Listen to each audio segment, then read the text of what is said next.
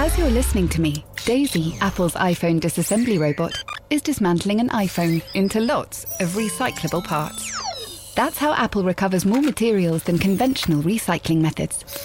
Thanks, Daisy. There's more to iPhone. It's that time of the year. Your vacation is coming up. You can already hear the beach waves, feel the warm breeze, relax, and think about work. You really, really want it all to work out while you're away. Monday.com gives you and the team that peace of mind. When all work is on one platform and everyone's in sync, things just flow. Wherever you are, tap the banner to go to Monday.com.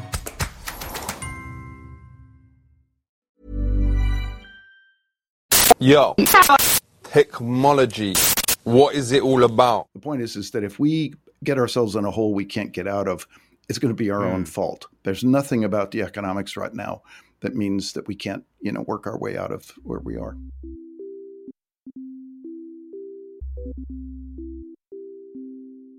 Hello and welcome to Danny in the Valley. Thank you for tuning in. I'm your host, Danny Fortson, the West Coast correspondent for the Sunday Times.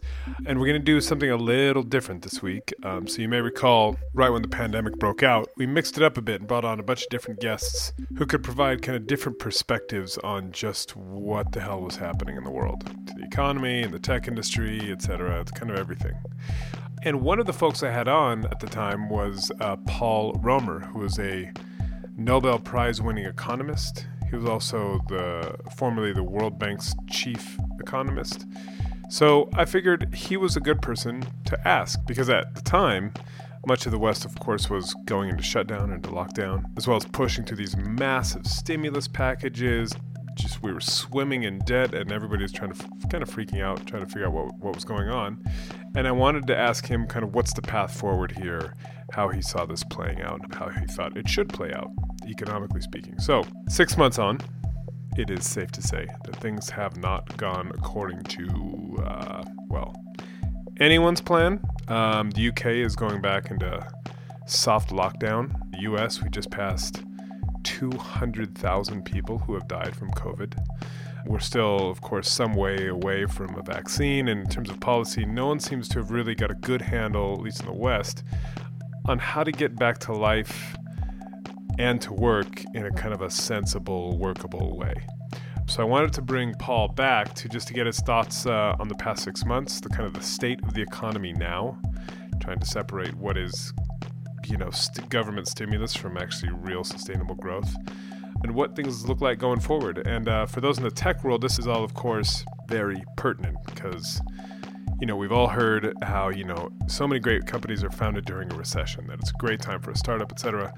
Well, like everything else, it seems these days, he says this time is different on that front as well. Maybe not so good. And it's worth listening to him because on that front in particular, he spent much of his career looking at the intersection of technology and the wider economy. So, without further ado, here is Paul Romer, Nobel Prize winner, and just as importantly, repeat guest of Danny in the Valley. Enjoy.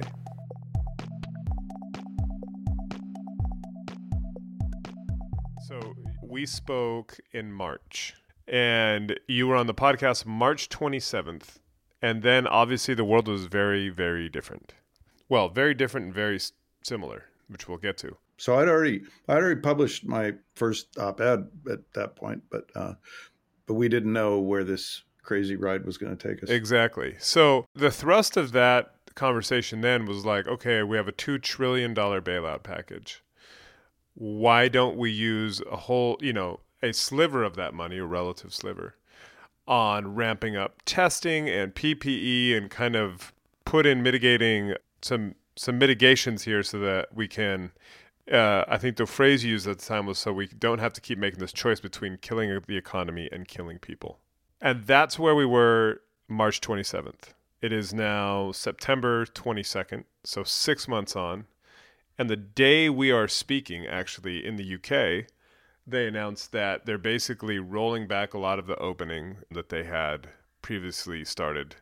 And for the next 6 months, it's kind of like a soft lockdown. Like some parts of the economy are open, but a lot of them are basically being rolled back or with restrictions as cases spike back up. And so 6 months on from when we last spoke, how are you feeling about the economy and kind of, some of the things that you were talking about, these investments that we needed to make in testing, in PPE to get us out of this, or at least in a better position for this predicament? How are you feeling about life now that we are, getting toward the end of September? Well, back in March, the moment we spoke, we were facing this tough trade-off between really just killing the economy or killing more people. The point I was making back then is that with some simple investments, we could have much better choices. We could have a way to keep the economy functioning and to keep the virus in check. The tragedy is that we have not made those simple investments to have better choices. So we're still kind of flopping around between locking people down versus letting the virus spread and kill people. And it's an amazing and tragic failure of public policy.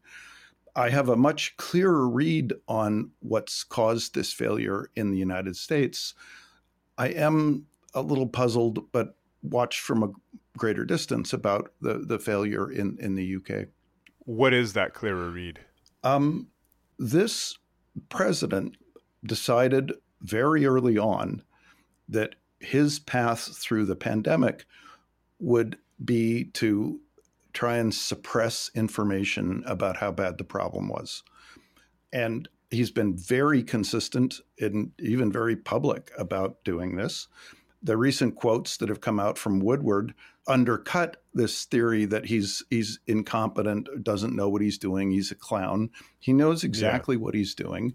And he's doing what he's done all throughout his career, which is banking on his ability to distort people's perceptions of what's true.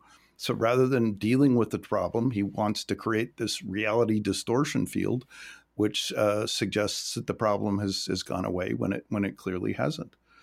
This is really an astonishing decision. If the word evil means anything, this is an evil decision. This was a decision that involved letting tens of thousands, maybe even the hundreds of thousands of people die because it looked like, from his perspective, the natural or best way to enhance his chance at getting reelected. So, I think the people who are trying to do the right thing here have been hesitant about using language like, for a long time, even just to say he was lying. I think they're still hesitant to say that this was an evil decision. But if killing tens of thousands of people to enhance your electoral prospects, if that isn't evil, what does that word mean? Right. So on that point, how would, in an ideal world, beyond just the messaging, which I think we can all agree is, you're talking about the Woodward quotes where he just tells them flat out, like, yeah, I'm underplaying this. And I know it spreads through the air, and I know it's a big deal, and I know this is very deadly, etc., but I'm playing it down very deliberately. But the actual response, and especially when we're looking at this through the economic lens, how could this have been done differently? Because, for example, and I live in California, and it's different. I live in the Bay Area, which is different from the rest of California in many ways. But, you walk out of the street, everybody's got a mask. And testing, it's obviously far higher than where it was when we first spoke, but it's still probably not where it needs to be, et cetera. So things are progressing, but I'm just trying to understand, like, how could we be in a different place, or what were you hoping would have happened that hasn't? So what could have happened was, first, much earlier on, we could have been encouraging people to use masks. We could have ramped up the supply of the standard surgical type masks, and then also substantially ramped up the supply of these N95 masks. We completely failed to make those investments in the surge capacity we needed in PPE. And then we had a president who, for political purposes, tried to persuade many people not to wear masks. Okay, so that's failure one. But the second one is the failure to adopt this simple strategy of test and isolate. And the only way to stop the spread of this virus without restricting the activities of people who are not infected is to figure out who's infected and infectious, and then isolate them briefly, like 2 weeks at most. That way, you wouldn't even have to require that people wear masks. You wouldn't have to worry about compliance with masks. If we were effective enough at test and isolate, then everybody else can go back about their normal activities. So you could have had an initial investment in reliance on masks, and then that could have tapered out as we ramped up test and isolate. I thought that the problem with persuading people to use test and isolate was mainly one of getting some kind of reactionaries from public health to recognize that this virus was different and they couldn't just use the methods that they'd used in the past. But over time, this point caught on in the kind of the intellectual academic community. Even members of the Republican Party in the Congress were pushing on this point. And at every turn, what happened was when this reached the level of a decision, Trump vetoed it and stopped it. I mean, there was a very clear moment where people were recognizing that pooled testing could substantially increase the capacity of our central testing labs. So where you take a bunch of samples and pool them together. So Giroir, our testing czar, was talking about pooled testing. Mm-hmm. Fauci was talking about it. Some of the Republican senators were talking about it. But then that thing just completely died. The momentum there. And every time where there's been some kind of consensus or some group that was making progress towards more effective use of testing, it just hit the wall. And we now know what that wall was. The wall was a president who does not want more testing because more testing will lead to more cases. He was focused like a laser on manipulating perceptions and knew that this was going to kill people. And I want to get to the state of the economy, but just to play devil's advocate before we move on to that, I mentioned the UK. Similar things are happening in France, in Spain, where they really locked down hard. They got things under control. They started to open up, and now it's like, oh my goodness, it's getting to a, Boris Johnson, the prime minister, called it a perilous turning point, where all of a sudden you're getting back to this phase where it could start spreading exponentially again. Point being, this is just very difficult. Every time you open up, you're going to go back to exponential growth. That's the thing, is that opening up is going to speed up the spread of the virus. You're going to go from from a negative growth rate to a positive growth rate. The obvious thing to do is do something that depresses the growth rate, or this R parameter, which however you want to refer to it. Do something that depresses the growth rate or the reproduction number at the same time you're opening up and increasing it. You do those two things together, you can get a return to normal and you can keep R below 1.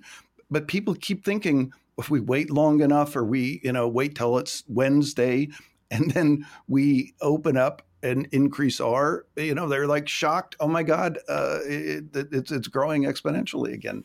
But this was entirely predictable. It's kind of this magical thinking that let people think that it was okay to open up, to go back to normal without doing something else that suppresses the spread of the virus that's consistent with opening up. But before we kind of divert on this, I want to just make sure that we're clear here. One of the very effective successes of the president's part has been to suggest that the U.S. is in the same position as the UK or Western Europe. And this is just absolutely false. The numbers this week are that the United States is still about 5 times the current death rate of the UK. and the only European country that is close in terms of the current death rate to the United States. You mean per capita? Per million people, exactly. Right. The only country that's even close in that per capita sense is Spain right now. So Spain has an outbreak which really has gotten up to the kind of the U.S. levels. But France, the UK, they're all dramatically lower in terms of the current death rate than the United States. And it's really revealing to see how people have gotten, this distorted picture in mind. Trump goes out and says something like, the U.S. has the lowest death rate in the world. Okay, now this is like obviously false. Everybody knows it's false. Yeah. And it's like journalists are wasting their time showing that it's false. Everybody knows it's a lie. But then the apologists and the collaborators with Trump come along and say, well, it's not true that we have the best death rate in the world, but we're in the middle of the pack. And that more moderate position takes root. So Trump's, absurd claims are the cover for the effective lies of his enablers and, supporters. It's like when you go to the theater in the United States, you get a choice between a big size of popcorn, a huge size, and this like obscenely huge size of popcorn. And then people pick the middle one. Okay, I'll go with the middle, and I buy huge. And it's still ridiculously But huge. So in the same way, Trump makes these just outrageous lies. People who then lie under the shadow of those outrageous statements seem like they're saying things that are kind of moderate.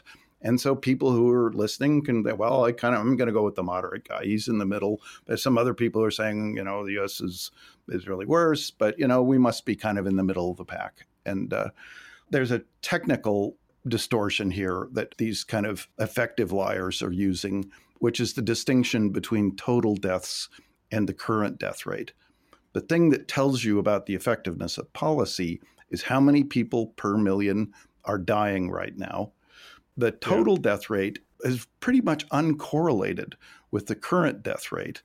And so that leads to this interesting question. Why are there some places that have a very low death rate now that had this extremely high death rate in the beginning? Yeah. But if you want to get into the weeds, I'm happy to explain that.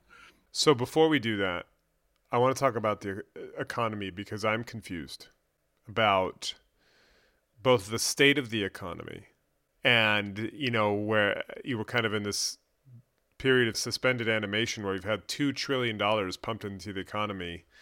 In the UK, there's been a big furlough scheme funded by the government. You're kind of wondering, okay, well, what's the end game here? And when is the air let out of the balloon, or when does the balloon pop? Because obviously we have tens of millions of people out of work. It's terrible. I'm just trying to understand the actual health of the economy and what awaits us, because it feels like, the music's going to have to stop at some point. Well, first, let me, part of the challenge of being somebody trying to convey the truth on these issues is you got to live by your principles. You got to admit when you've made mistakes. So I was initially concerned that this could end up being a depression worse than the Great Depression. Now, that turned out to not be the case. Based on the change in GDP, the levels of unemployment, we did not exceed the severity of the Great Depression. So I was kind of planning for the worst, but it was not that bad. It is still the most serious depression recession since the Great Depression. And what we've had was a very sharp fall. And then, roughly in terms of job losses, we've moved in some sense halfway back. But halfway back from this very sharp fall still leaves us with an extremely high unemployment rate by, recent standards. And it also leaves us with a very high rate of job loss. It isn't just that, 10%, and this is an underestimate. The true unemployment rate is probably closer to 12%. But it isn't just that there's a constant fraction of 12% who are unemployed. They're just kind of waiting to get called back. The number of people who get laid off every week that we see from filings for unemployment insurance is higher than every single week. It's still higher than every single week during the financial crisis, except for one. There was a single week in the financial crisis where the new claims for unemployment exceeded the number of new claims that we're seeing every week right now in the United States. So lots of people are losing their jobs still. Some are getting their jobs and going back, but there's an amazing amount of churn. And this is not a sign of it's not even remotely a sign of a healthy economy. So it's not as bad as the Great Depression. A lot of people are unemployed. A lot of people are losing their jobs every week. And there's a lot of suffering out there. But, here, this language about like the K-shaped recovery, it's very unequal in terms of its effect. If you're a professor like me, you do remote work, you're in the upper tail of the income distribution, it seems like everything's just A-okay. Yeah. But, you walk around New York and you see, like families sitting on the door stoop because they've just been evicted from their apartment with their belongings in paper bags and have no idea what they're going to go do. One of the nice things about New York is it's an integrated enough kind of world. You can actually see the suffering. And it isn't just something you have to read about in the paper. As you're listening to me, Daisy, Apple's iPhone disassembly robot, is dismantling an iPhone into lots of recyclable parts. That's how Apple recovers more materials than conventional recycling methods. Thanks, Daisy. There's more to iPhone. It's that time of the year. Your vacation is coming up. You can already hear the beach waves, feel the warm breeze, relax, and think about work. You really, really want it all to work out while you're away. Monday.com gives you and the team that peace of mind. When all work is on one platform and everyone's in sync, things just flow. Wherever you are, tap the banner to go to Monday.com. There's never been a faster or easier way to start your weight loss journey than with PlushCare. PlushCare accepts most insurance plans and gives you online access to board-certified physicians who can prescribe FDA-approved weight loss medications like Wegovy and Zepbound for those who qualify. Take charge of your health and speak with a board-certified physician about a weight loss plan that's right for you. Get started today at plushcare.com/weight loss. That's plushcare.com/weight loss. plushcare.com/weight loss. So how does this play out, though? Because what I'm trying to understand is you had this huge influx of government cash. There's debate about how to extend that and, under what conditions, et cetera. And it's the same, around the world, including in the UK. But if you have all these people out of work, you have less people paying taxes, you're taking on more debt to kind of keep society from falling apart. I'm just trying to understand is there a clear path back to financial health, or what, at a certain point you feel like the state, you're kind of out of ammunition. My take on this is that from an economic perspective, the United States, the UK, the countries of Western Europe, none of these countries are in profound permanent state of crisis because of this shock. We can all manage the economics of this shock. What is worrisome is the state of our political systems. We have to make decisions about what the nation will do, about what our governments will do for us. And it is quite possible that some nations, including the United States, will be so paralyzed that even though there's a simple way to manage the economic shock, we will fail to make any decisions about how we're managing this. We'll just continue this procrastination and these attempts to just distort and lie about what's going on. And that, if it continues long enough, that could lead to a point where it's much more difficult to dig your way out of the economic hole. So the point is that if we get ourselves in a hole we can't get out of, it's going to be our own fault. There's nothing about the economics right now that means that we can't, work our way out of where we are. Is there a precedent? I mean, I know this is unprecedented in many ways, but is there a precedent that we can look to and be like, oh, okay, well, something similar happened before, and, whatever, the tax take went from 100 to 20, or, making up numbers. But here is the path back, and this is what it looks like. Well, first, to kind of beat my drum, any path where we get everybody back to work quickly is going to fail right now, because that's going to push the reproduction number above 1. We're going to see this rapid exponential growth of this virus. And then the governments are going to lock people down, and people are going to withdraw because they don't want to get this virus. So any attempt at getting back to normal is doomed to fail until we pair it with a strategy that keeps suppressing the virus as we recover. Okay, that's the first thing. For better or for worse, we're in a time when interest rates are extremely low, so that the cost of borrowing to manage a short-run period of distress is remarkably low. And so that's our shock absorber. You use borrowing against a better future to help fix the problems you face now and to get to that better future. So, and this kind of, the precedent here is the Great Depression, where, Keynes was trying to persuade people this kind of moralistic impulse that kicks in, which is like, oh, debt is bad, we shouldn't take on debt, is just profoundly short-sighted. And that in a time of a deep shock, the best way to get back to normal, the best way to keep debt under control, is actually to take on more debt. But in the context where you've managed the virus problem, you use the debt to recover. Right. So what we did is we used some debt to try and recover, but we did it in a context where we knew the virus was going to start spreading again. So that was a real waste. And now the Republicans are starting to, wring their hands about, oh God, we're nervous about debt, when they used up a ton of debt for a really pointless tax cut under Trump, and then issued a bunch of debt in a program that was doomed to fail because we weren't addressing the virus. And so, they're going to pull back from using it now, when it would still be the way to get out of this hole if we pair it with something that addresses the virus.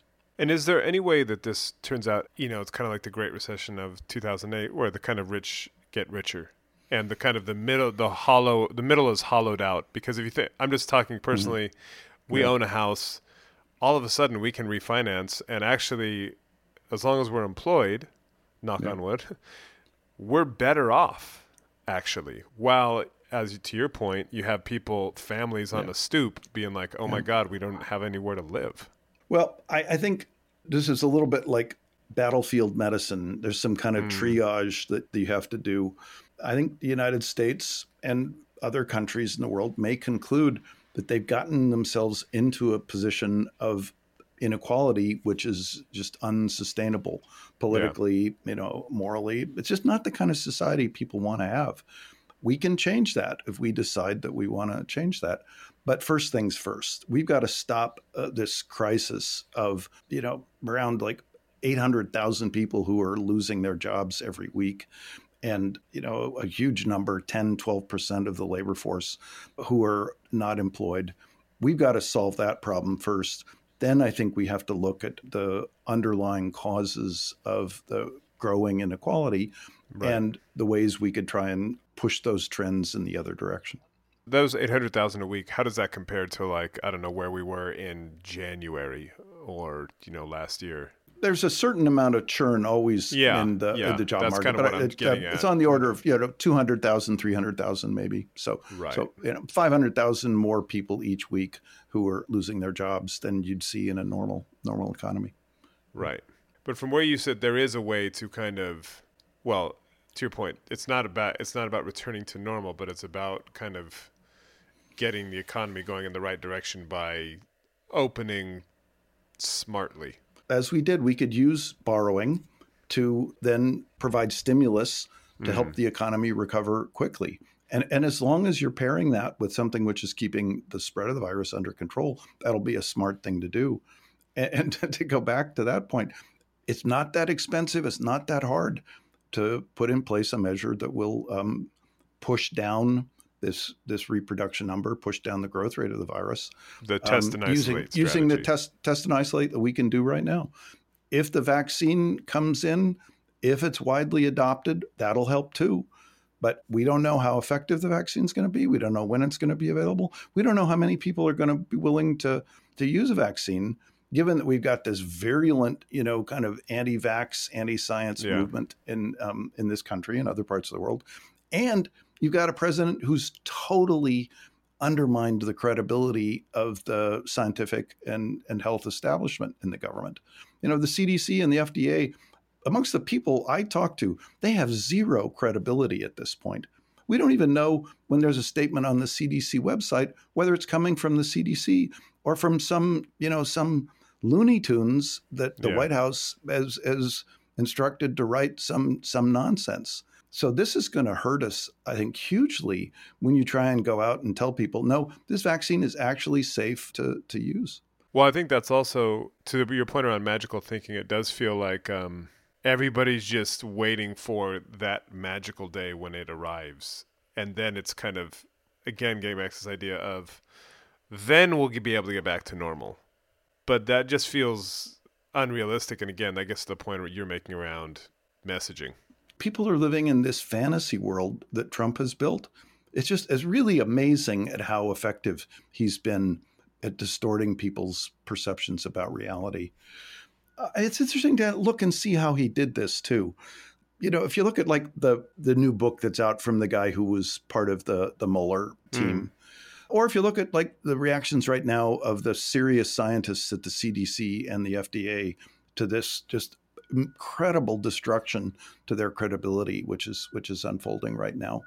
People on the other side feel constrained to play by the rules. Yeah. They believe in the rules. They believe in institutions. They believe in the law.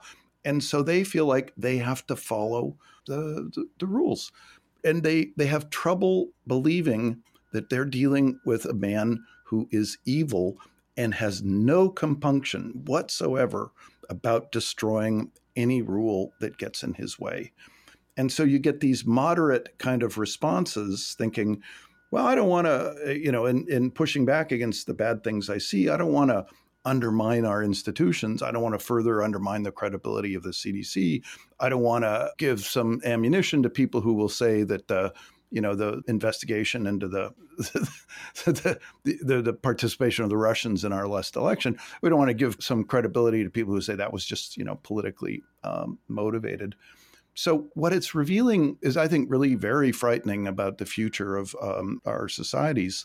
If somebody who is that evil and that committed to breaking all the rules runs with that, inclination and puts that into place, all of the potential opponents are going to be left behind because they're too slow to appreciate they could really be dealing with something that's so serious.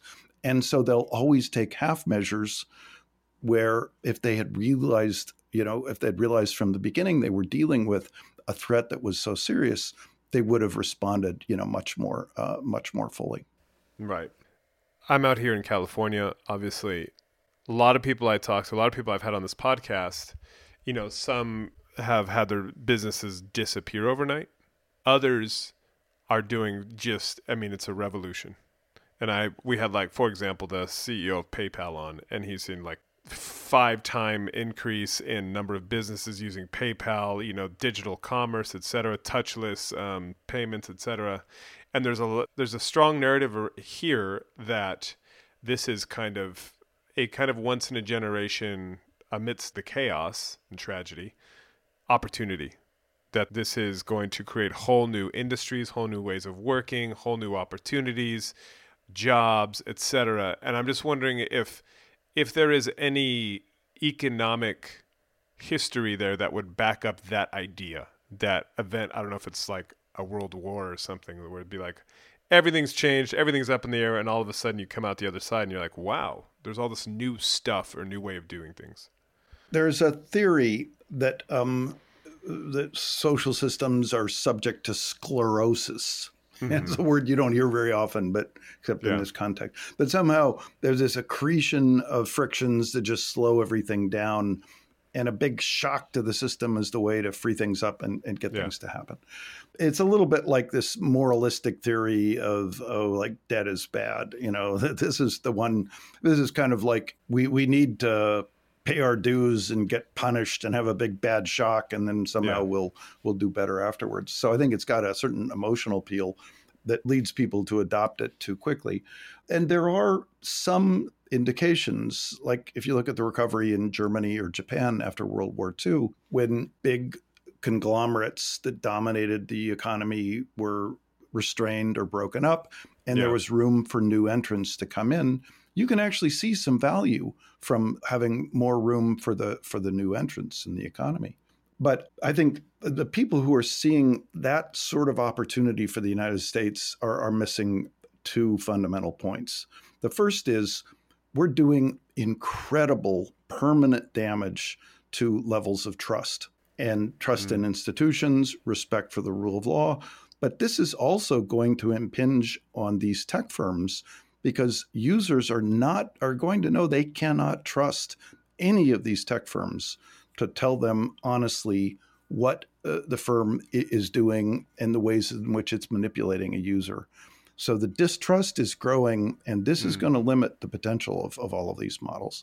The other thing is that, remember, what was good about the post-World War II experience in Japan and Germany was entry.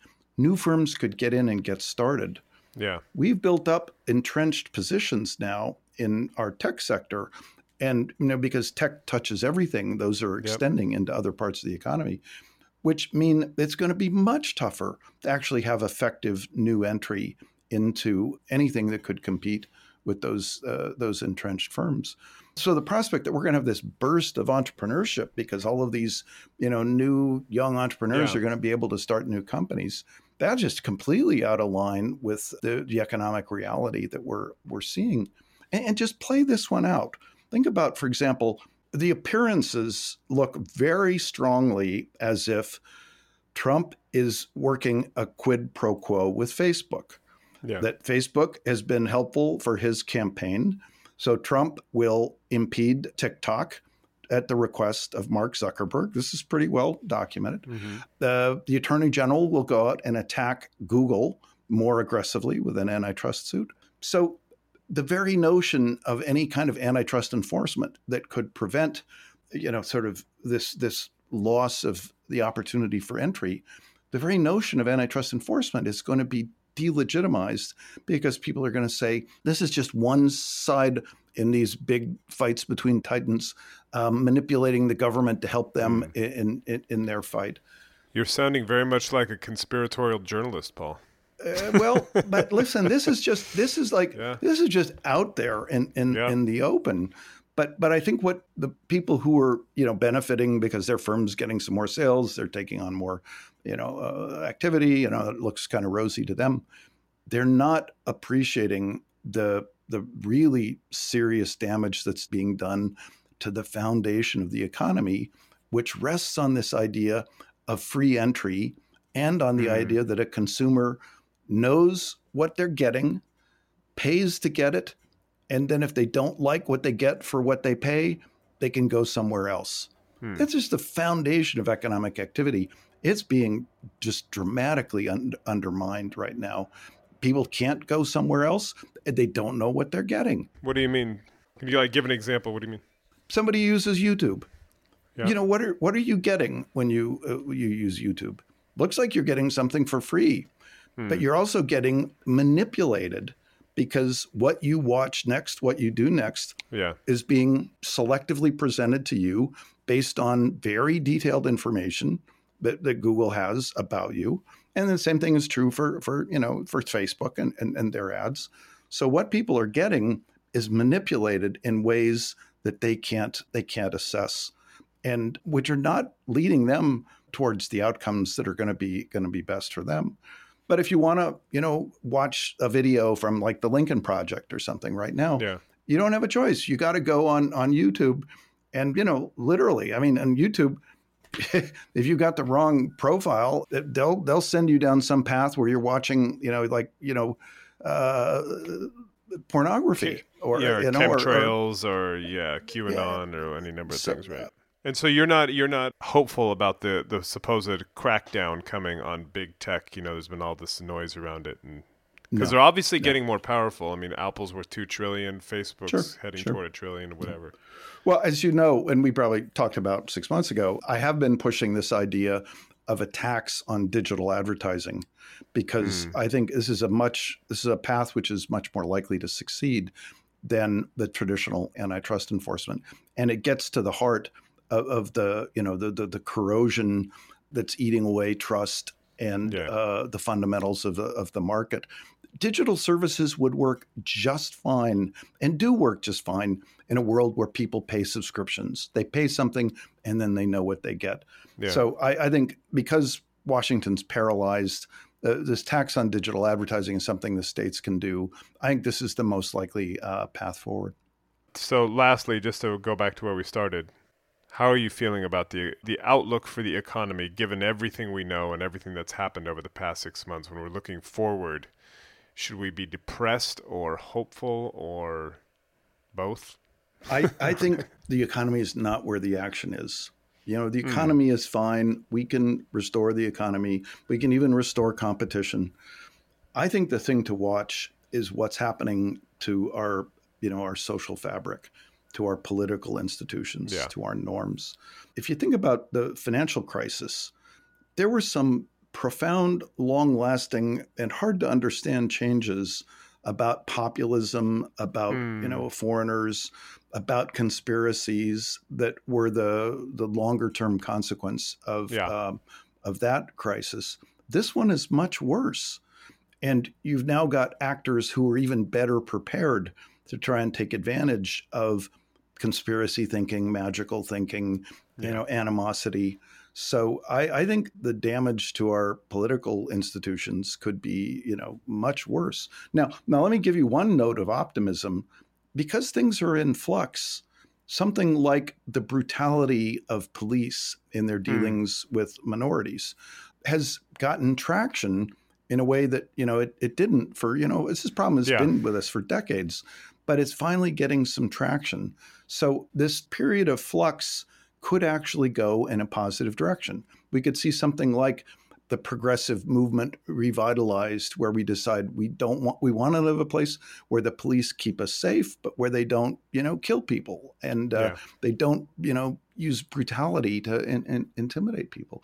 And we want to make sure that we actually have an economy where there's real choice and many firms, and there's a real chance on any given day that some existing leader will be displaced by some other new firm. We could see a progressive movement come out of this that could actually take some, profoundly important and positive steps. But it could equally well go the other direction. And I think across the countries of the world, we're probably going to see some of both. Yeah, for sure. Well, look, perhaps we'll do another check-in in 6 months, and hopefully it'll be things will be in a better place. But we shall see. I was always the most optimistic economist I knew. And I'm really pretty, sobered and worried about. But it sounds like what you're worried about is not so much the economy. It's everything else. It's the kind of society. It's the pillars of kind of. It's people. Life as we know it. Yeah. Yeah, exactly. So but people, they can be ugly and have a bad side, but they can have a really impressive and wonderful and and ennobling side. And things are in flux right now. I think it's just important for us all to try and steer for that better outcome, because the bad one is one we don't want to explore again. No, absolutely. Well, look, thank you. I appreciate the time. Thanks.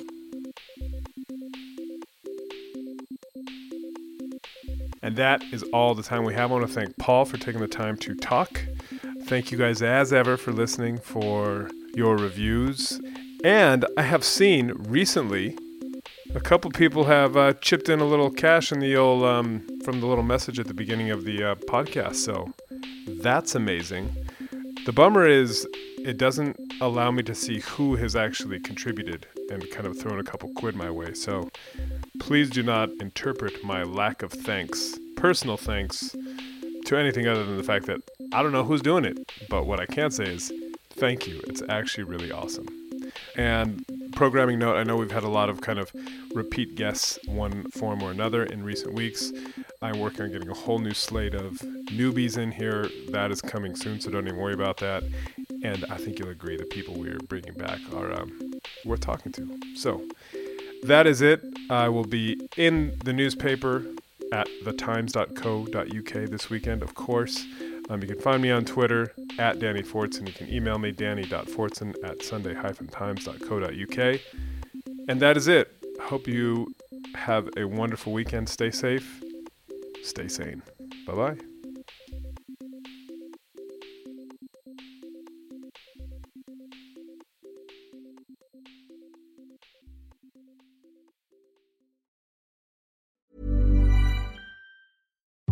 VoiceOver describes what's happening on your iPhone screen, VoiceOver on, settings, so you can navigate it just by listening.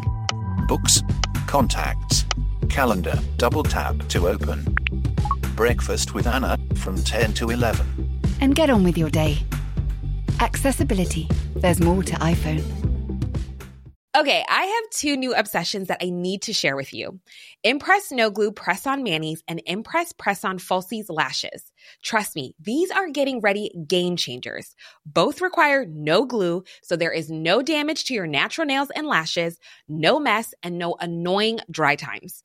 Just one step and you're done. Boom. Instant glam. Visit impressbeauty.com/presson and use code PRESSON25 at checkout for 25% off Impress Manicure and Press-On Falsies.